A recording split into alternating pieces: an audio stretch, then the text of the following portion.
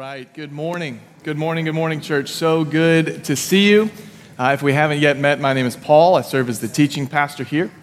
I was sitting in the front row, and we were all singing Holy, and it was great. That was awesome. It was like a preview of what we're going to see in the text today in Revelation 4. Praise God. It was just really, really, really good. So before we get into our text today, which is Revelation 4, we're gonna have a little bit of a family meeting. And as I say that, it's like, whoa, that sounds serious. Are we in trouble? Not at all. And so here's what I mean by that. Recently, a few weeks ago, so we're getting into fall, right? And so my wife and I, we get our two boys. They're 5 and 3, and we're like, all right, guys, family meeting time. And they're like, okay, what does that mean? I'm like, I know. And so we sit down and we're like, look, school's coming up. You know, our 5-year-old, he's getting into school and, he wants to do soccer. We're talking about these different activities and fall is busy. We're thinking about life group. And so we needed to sit down as a family and say, here's the thing, guys. We've got a lot coming up and we need to communicate to you guys what your expectations are, like what we expect of you and what you should expect of us, right? And so we go through this meeting and we walk out of the meeting and it was like, okay, we feel good about this. And I was thinking about this upcoming fall just as the church. We are, through faith in Christ, made brothers and sisters in Christ. And so we're a family, okay? And if you're a guest this morning and you're thinking, well, I feel really uncomfortable now, just welcome. We're glad to have you, okay? It's okay. And so here's what I think we need to talk through. Over the past couple of weeks, we have sent out emails communicating something coming up for life groups. Brad mentioned life groups. We have this big sign on the window out here that says, where no one walks alone. And that is an ambitious and an aggressive vision for what we want to be as a church, and that's hard to do. But here's the thing. If we look at our situation as a church, we're like, God is doing incredible things. Like, we're seeing so much fruit, so much activity, so many good things. Like, I'm saying, like, holy are you, God. Like, you're so good. And yet at the same time, I know there's about 40% of us, roughly, if my numbers are somewhat correct, that we're not yet engaged in a life group. And maybe you hear that and you say, I thought we weren't in trouble. Again, not in trouble, okay? Really, it's probably on me. And here's the reason why. So we say, again, we want to be a place where no one walks alone. The way we do that is through life groups. So you get plugged into a life group, you know other people know you do life together. Like, it makes a profound difference.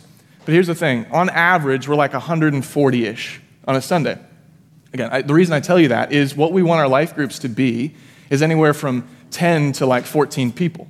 And so what that means, if we want everybody to be in a life group, we need somewhere between, and I always make math errors on a Sunday morning, so these are great, somewhere between like 10 and 12 or 13 groups, right? Mathematicians, check me, just let me know, right? So we need more groups so that more people can engage in groups. So the problem is we only have like 6 groups right now. And so what's happening is we don't really have groups to connect people into because we don't have enough groups. And one of our groups in particular is way too big because I haven't multiplied it yet, which is on me. And so what's happening is we have this mega group of like 40 people or whatever, and then we've got some other groups. And so all that to say, this fall, in order to try and remedy that, I think of it a little bit like a prevent defense versus an all-out blitz. Like, we could do prevent defense as a church, remain status quo, not change anything. Or we could say, no, let's connect everyone. And that's what I want to do, okay? So the way this is going to work this fall, which is different. If you're in my life group, you know who you are. If you're in Rich Klingel or Aaron Newland's life group, you know who you are. Or if you're here and you're not connected to a life group at all, this is for you. So on Wednesdays at 6:30, starting on September 20th, I believe that's correct. It's a Wednesday. September 20th, we're going to start for 5 or 6 weeks.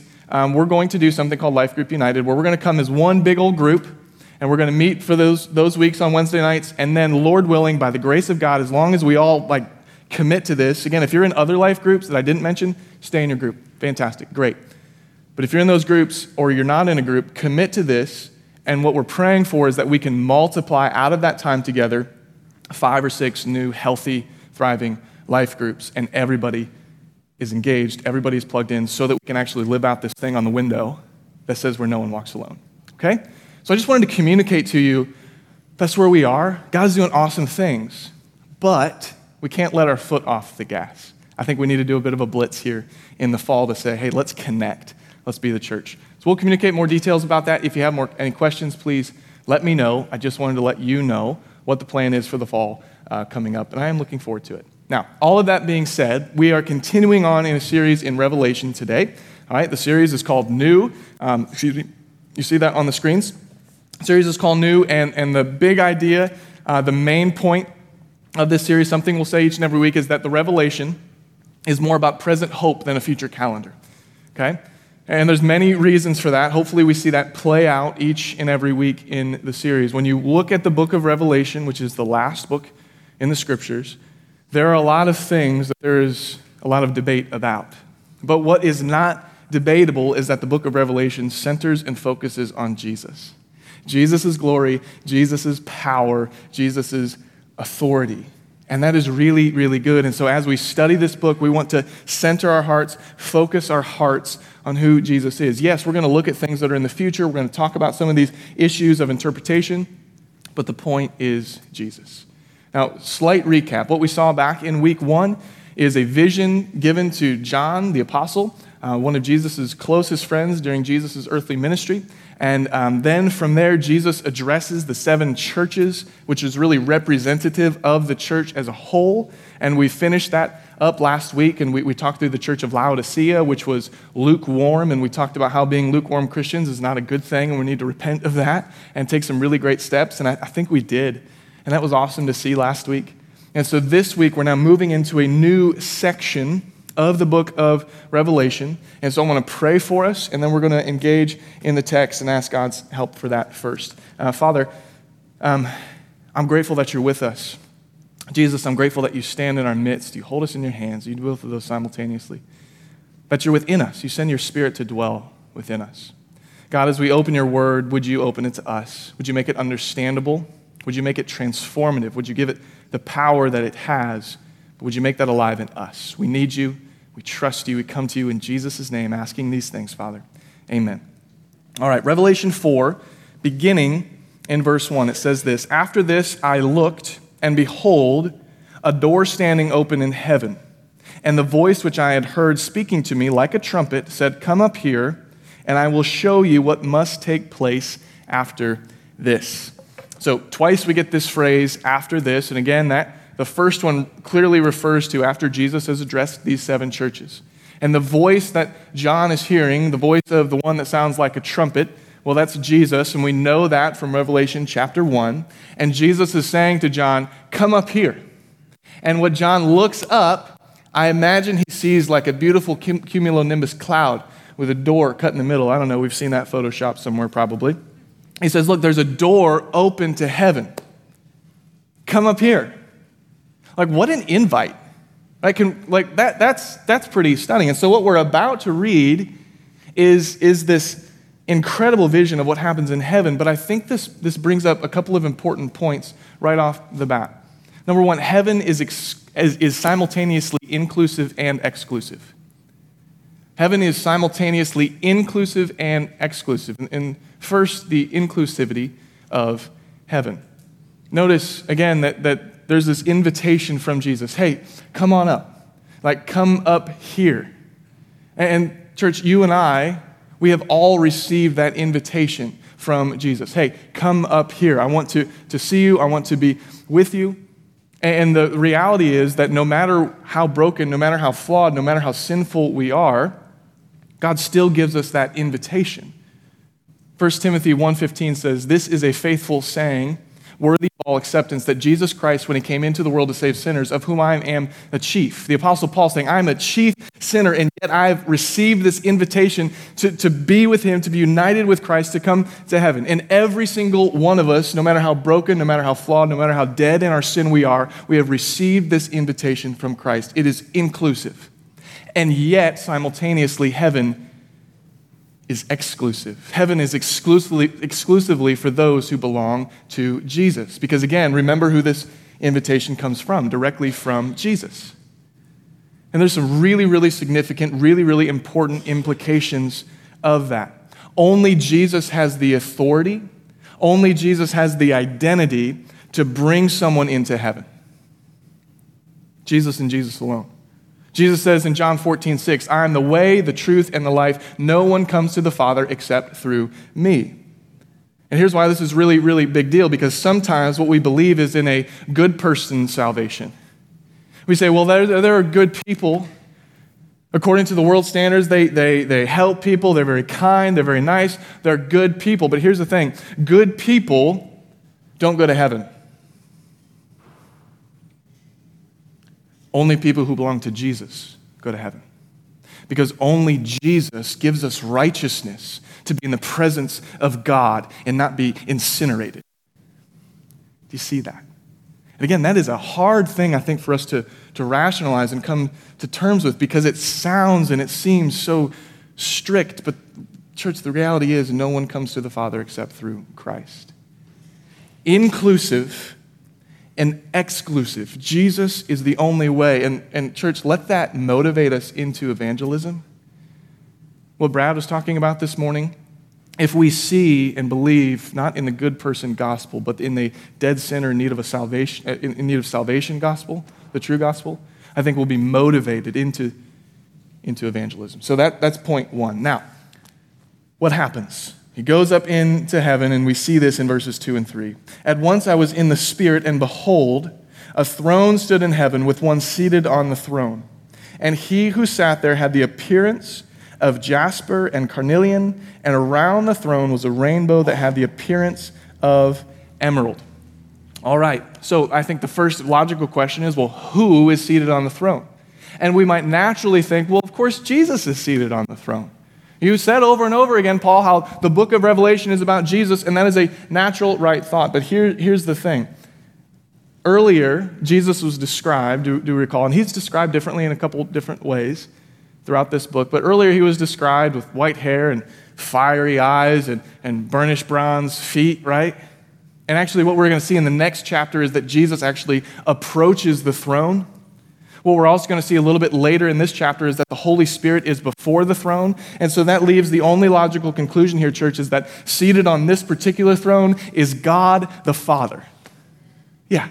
This is God the Father in his glory in heaven, seated on the ultimate throne. And John gets an invitation to waltz right up in there, which speaks to the access to God that you and I have through faith in Christ. Throughout the entire Old Testament, if you look at the tabernacle, you go into Leviticus and Deuteronomy and Exodus, you go into these Old Testament books, you see it was all about teaching the people how they can relate to the presence of God. Very strict, very specific, very, very clear. And if people went outside of those boundaries, death. Because God is holy. He is holy. He is holy. And so the only way then John can access this holy God the Father, again, is through Jesus' invitation. It's all about Jesus, right? We see the glory of the Father. So we see that first. And I will say, okay, well, you might say, well, we say all the time, well, Jesus is seated on his throne, he's ruling, he's reigning, and that's true, church.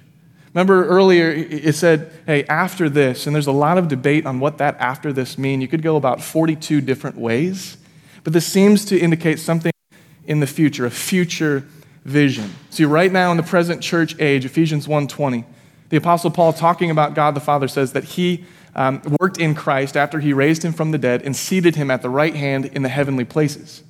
Right? So right now, Jesus is seated on a throne of authority. He has authority. He's seated. He's in control. Remember, he stands in our midst, as we saw in Revelation 1. There's this future reality, it would seem. God is on his throne. Jesus is there. John gets the invite. All right? Now, what is happening around this throne? We get to verse 4.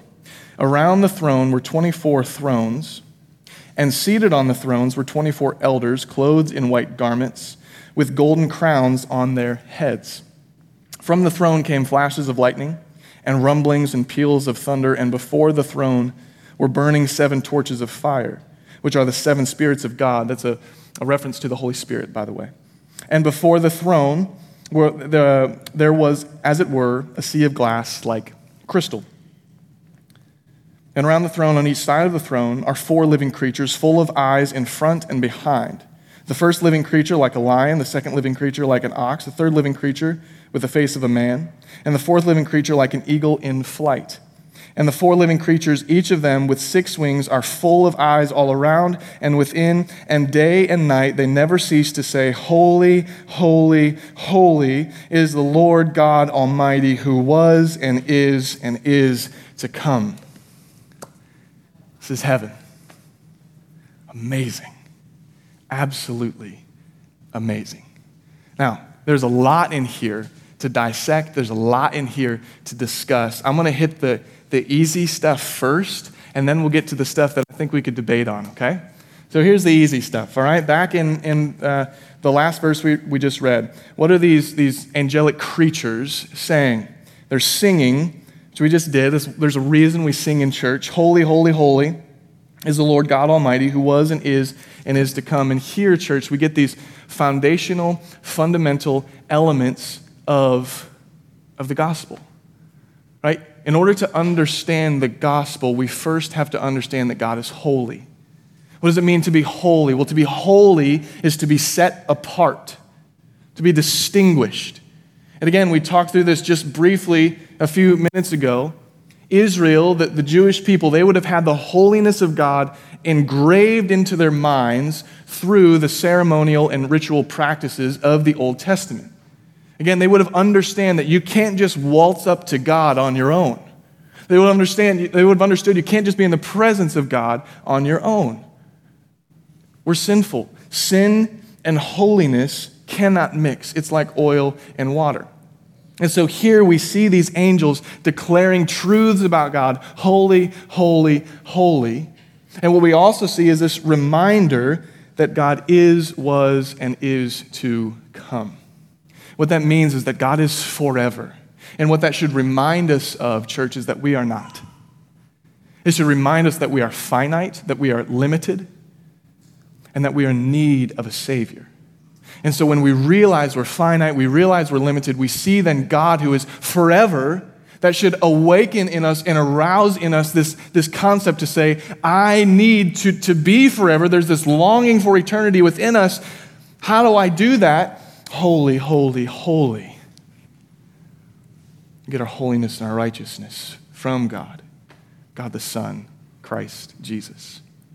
And so in this, we have this clear proclamation of the gospel, in a sense, continually and constantly before the throne of God, and these angelic figures that are, quite frankly, stunning. And I think it's important to remember that John is doing the best he absolutely can to describe what it is he's seeing. Right? The descriptions, there's not the words to describe what he's seeing.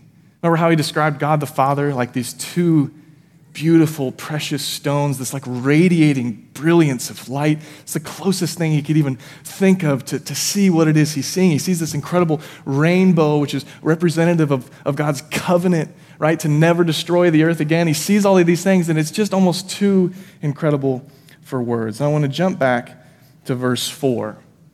Okay, jump back to verse 4. The text says this: Around the thrones were 24 thrones, and seated on the thrones were 24 elders, clothed in white garments, with golden crowns on their heads. Now, this is the part of the text that gets a little bit more difficult to interpret. I read one commentator say there are 13 different ways you could land here, which just makes me angry, frankly. Like, why? Can you guys not just agree on something? People I respect on both sides would say, here's exactly what this means. And on the other side, once again, sorry, I'm using the stage as a spectrum. I just can't help myself. They say, no, this is what this means. And so here's what I would say. If both of those camps are believers in Christ, faithful believers in Christ, what I would say is that we need to not get caught up in saying, no, this is the exact right way to interpret this. We need to get the point. We need to understand the principles at play. But we need to see the overall point of this chapter is God the Father, his holiness, and worship of the Father. Okay? That being said, I do want to walk us through a couple of the different interpretations. So some would say that these 24 elders seated on the throne, these are angels. Again, some would say that. That's a minority view, and I think there's a reason that's a minority view, because nowhere else in Scripture are angels presented in this way. Nowhere else are really angels seated on thrones. They don't have crowns. And so while some hold to that view, and again, this is a non-salvific issue, to use that term, I don't know that that's what I would land on. If you land on there, you're a believer. Great, praise God. The other view, one of the other views, is that these 24, they represent the 12 tribes of Israel in the Old Testament and the 12 apostles of the New Testament. And so together you get sort of this body of believers, which is great. That's really good. And I think a lot of people land in this camp, and I think that is reasonable and fair. And if you were to land in that camp, I would say, okay. The point is these 24 elders are representative of believers. There's one particular issue, I think, with that is elsewhere in the book of Matthew, Jesus talks about the 12 apostles judging the tribes of Israel. And so are they then simultaneously together? Again, I'm not real sure, but you could land on that. The last one, which is frankly where I land, I'll just tell you, this is where I land, and we can have a conversation later, that's fine, is that these 24 elders are representative of church-age believers. Okay, let me tell you why I land there. If you go back into the book of 1 Chronicles, chapter 4, what you see, this is the Old Testament, is that David, and sorry, we're getting a little nerdy here, but that's all right. Family meeting, right? It's okay. David, he's the king, and he has all these priests. And what David does is to organize them. He divides them into 24 different categories or different sects, if you will, of priests. And so then later in the New Testament, what we see is that you and I, we are actually called priests and kings, right? And so what we see is this sort of the representation of a totality, if you will, of the priesthood, worshiping God before the throne. And again, I think that seems to make sense, but again, maybe not. Revelation 3:21 says, as we look at these different things that these elders have, the one who conquers, I will grant him to sit with me on my throne, as I also conquered and sat down with my Father on his throne. And so that seems to make sense as he's addressing these churches, right? There's this clear concept of throne and that we're going to be seated on the throne. There's another verse we'll reference here. Ephesians 2:6. It says, the Apostle Paul saying, he raised us up with him and seated us with him in the heavenly places in Christ Jesus. And so once again, it seems to give this idea of New Testament context, church believers seated on thrones. Okay, does that make sense? And again, going to line differently. So now, whether they're New Testament believers or a combination of Old and New Testament believers, the point is the same, really, ultimately. Look at verse 9. What are they doing? What are they doing? And whenever the living creatures give glory and honor and thanks to him who is seated on the throne, who lives forever and ever, the 24 elders, which is happening constantly, by the way, the 24 elders, representative of believers, fall down before him who is seated on the throne and worship him who lives forever and ever. They cast their crowns before the throne, saying, "Worthy are you, our Lord and God, to receive glory and honor and power, for you created all things, and by your will they existed and were created." So in response to the angel, or to these angelic creatures singing, "Holy, holy, holy is the Lord God Almighty, who was and is to come," the 24 elders hear that. Believers, again, representative of believers, hear that, see that, and what do? They worship. They worship in response to who God is. And I think that brings up a really, really important point for us to dig in the rest of our time today. It's already 10:46, my goodness. And really ask this first question: what is worship? What is worship? And that sounds like a very simple, very basic question. It's like, well, it is worship. But I think it's a little bit more than it might seem. Because if I were to ask you, what is worship? I would imagine we would all say something just a little bit different. I want to give you a theologian, a guy named John Frame, whom I love, a very, very wise, intelligent man. He gives this definition of worship. He says, in one sense, worship is the whole point of everything. It is the purpose of history, the goal of the whole Christian story. Worship is not one segment of the Christian life among others. Worship is the entire Christian life, seen as a priestly offering to God. And when we meet together as a church, our time of worship is not merely a preliminary to something else. Rather, it is the whole point of our existence as the body of Christ. I wouldn't have come up with that definition. That's why God made guys like John Frame. He's very smart. Louis Giglio, maybe you guys know Louis Giglio. He started something called the Passion Movement, which over the past 20 plus years has gathered hundreds of thousands, perhaps even millions, and I'm not exaggerating that, of young people to worship God. And his entire heart is to say, we need a heart of worship. And he's trying to engrave that in the hearts and the minds of young people. Giglio says this: worship is our response, both personal and corporate, to God for who he is and what he has done, expressed in and by the things we say and the way we live. Here's what I want us to see primarily when we put both of these things together. Worship is total. It's comprehensive. Sometimes we think of what's worship? Well, I come to Sunday and we worship for the first 15 or so minutes, and then we worship at the end. That's a sliver of what worship actually is. Actually, what we're doing right now, studying God's word, that's worship. It is an exalting, an honoring of who God is. And so what that means is worship should be a part of every single aspect of your life. And that's a challenge, because to worship is to acknowledge, and again, to give honor to the one who deserves it. Who is the one who deserves it? God. Holy, holy, holy. Right? And so this is then a real challenge. I thought worship was just coming here on a Sunday for a few minutes, but you're telling me worship is every single minute of my entire life? Yeah. And so then the question is, well, what does that look like? How in the world do I even do that? And I think that then begs the question, what does worship involve? And I think we get our answer, as we always do, which is so just awesome, because God's word is great. I think we get our answers from the word of God. All right? We get our answers from the word of God, because notice, what do the elders do? Let's look at their actions. Let's look at their activity. Again, going to verse 9. I'm not going to have this on the screens.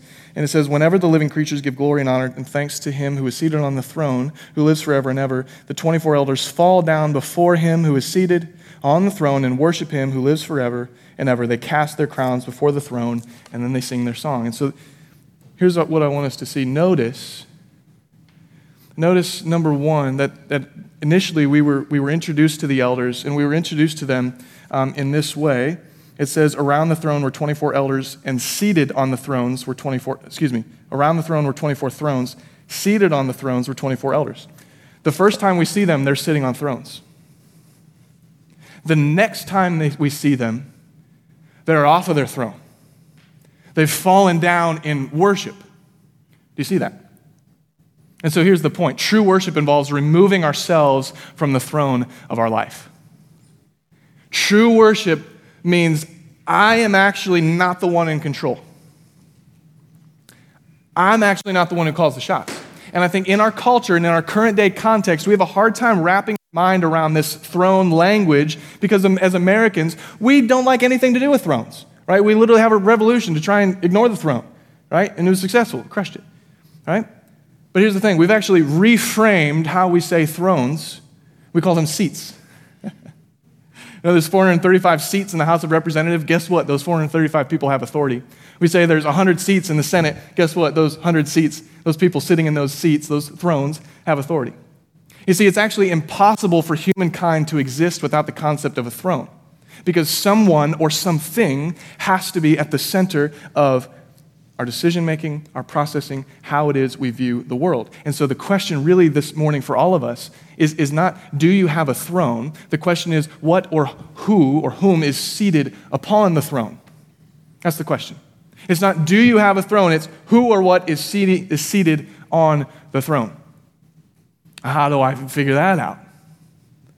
Well, if worship is total and complete, then you need to ask yourself, as I'm going to work, who's seated on the throne of my life?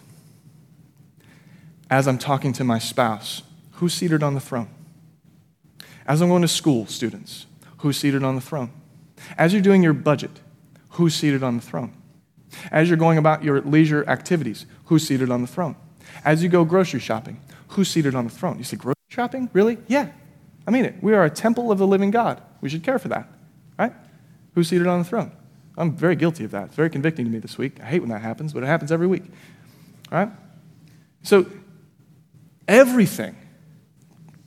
What music I listen to? Yeah. Who's seated on the throne? What I watch? Yeah. Your Netflix shows? Who? I could go on and on and on and on, but you get the point. Everything needs to be processed through this lens of my glory or God's glory. Because the purpose is to remove ourselves from the throne, bow down before God and say, you are worthy, you alone are worthy. Not me. So, I think that's number one. Who's seated on your throne? How can God be the primary one on your throne? Secondly is this: true worship involves acknowledging to God that our righteousness is not our own. And again, we get this from the text. What do they do? And I know we've read it 3 times. You've all got it memorized, but just for my own sake, what do? They fall down before him who is seated on the throne, worship him who lives forever, and they cast their crowns before the throne, saying, worthy are you, our Lord and God. These crowns, again, there's a lot of differing ways we can interpret these crowns, but consistently throughout the New Testament, we're told that we're given this crown of righteousness. We're given this honor, like we're going to get to heaven and we're like, hey, and Jesus is going to be like, God, you did it, man. I'm so happy for you guys. Like, here's the crown of righteousness, and we get to wear it, and it's like, wow, that's stunning. And then there's also, crowns are sometimes described as rewards for good works that we've done. Like if we're really faithful, we try and honor the Lord God. It's not out of a so that we will be saved, but if we honor God because we are saved and we do all these good works, we're given these different rewards. But here's the thing. You would think when you're in heaven, you're like, this crown is my symbol that I belong here. Right? If I've got this crown on my head, that means I can approach the throne of grace with confidence because I've got the crown. But what do the elders do? They take off their crowns and they give them to God. And what does that mean? It means they are saying to God, my righteousness is not on me. My good works are not because anything that I have done. Everything I am, all of my being, my very presence here, it's for you. And only because of you. And so anything good that I have, any blessing that I have, any presence in the kingdom of God, I'm going to take that crown and say, that is only because of your grace and your mercy, God. It's it. And what that does is it roots out of us self-righteousness. It roots out of us pride. It roots out of us arrogance. It roots out of us apathy. To say, no, everything that I am belongs to you. And here's the really, really amazing thing, is that we get to practice that today. There's this tension in the Christian life of already and not yet. Maybe you've heard that phrase before. Already, Jesus has defeated death. Already, Satan has ultimately been defeated. Already, you and I, we've been made into new creations in Christ. Already, all of that is true, and yet we still live in the midst of a broken, sinful world, and yet we still have tears, and yet we still have pain, and yet we still have hardship, and yet we still sin, and yet. And so what we can do is we can live in the already promises that one day we're going to lay down our crowns, our everything before God, that one day this is going to be us in heaven. Again, these representative of believers in these white robes. And yet, we can live that out today by removing ourselves from our thrones and by laying down our crowns before God. I'm reminded of the story of the thief on the cross. A guy named Alistair Begg says this beautifully. He does it so well, and I won't do it justice. Look it up on YouTube. Maybe one of the only times I'll say that. But he goes and he tells the story about the thief on the cross, and Jesus is being crucified. And this thief, they're mocking him. And then this one thief looks at him and essentially has this repentant heart. And he's like, man, why don't you save yourself? And Jesus says, truly, truly, I tell you today, you'll be with me in paradise. And so then the thief on the cross, he dies, right? And so you have to imagine then, this brother's never been to church. He's never taken communion. He's never done any of the things. And then when he gets to heaven, they're like, what are you doing here? And he's like, I don't know. What do you mean you don't know? I mean, I was crucified, and I talked to this guy, and he said I could come. What do you mean? He said you could come. I mean, I literally don't know why. I don't know who you are. I don't know any of this. Why are you here? Because he said I could come. And isn't that us and Jesus? He said we could come into heaven.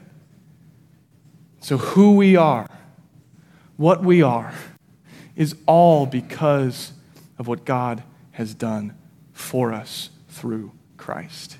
Amen. Right? All of it. So we lay our crowns down and we worship God. Lastly, true worship involves praising God for who he is, and we see that last part in this song. Worthy are you, our Lord and God, to receive glory and honor and power. For you created all things, and by your will they existed and were created. We worship God by acknowledging who God is. And we say that to God, and when we come together and we sing on Sunday morning, that's what we're doing. We're acknowledging and we're worshiping God for who he is. We're singing truths about God, and that is right and good worship. But it's total, it's complete. It's not just a moment on Sunday. Church, let's just close in prayer together to worship God. All right, let's pray. Father, you're good and you're faithful. We love you and we trust you. We thank you, God, that we get to approach the throne of grace with confidence, Jesus, because of who you are. God, would you make us, by the power of your Spirit, people who understand that worship is total, worship is complete, worship is everything in our lives. We have an opportunity to worship you, God. And maybe the step one for us this morning is to say, I need to place my faith in Jesus. I need to trust Jesus with my life. And so if that's you, I want to encourage you to take that step this morning to say, I place my faith in Jesus. I want this life that you're talking about. Maybe for some of us, it's to say, I need to remove myself off of the throne of my life. I am not in control. I'm not. And I repent of being in control, Father. Forgive me. I want to process everything in my life through the lens of who Jesus has made me to be and the blessings that I have in him. Wherever we are this morning, I want to pray that we would take a step, a commitment to God to say, here I am, God. Here is my sin. Here is my wickedness. Here's my wayward heart. Take it. Transform me. Continue to make me and conform me into the image of Christ. It's in Jesus' name we pray these things.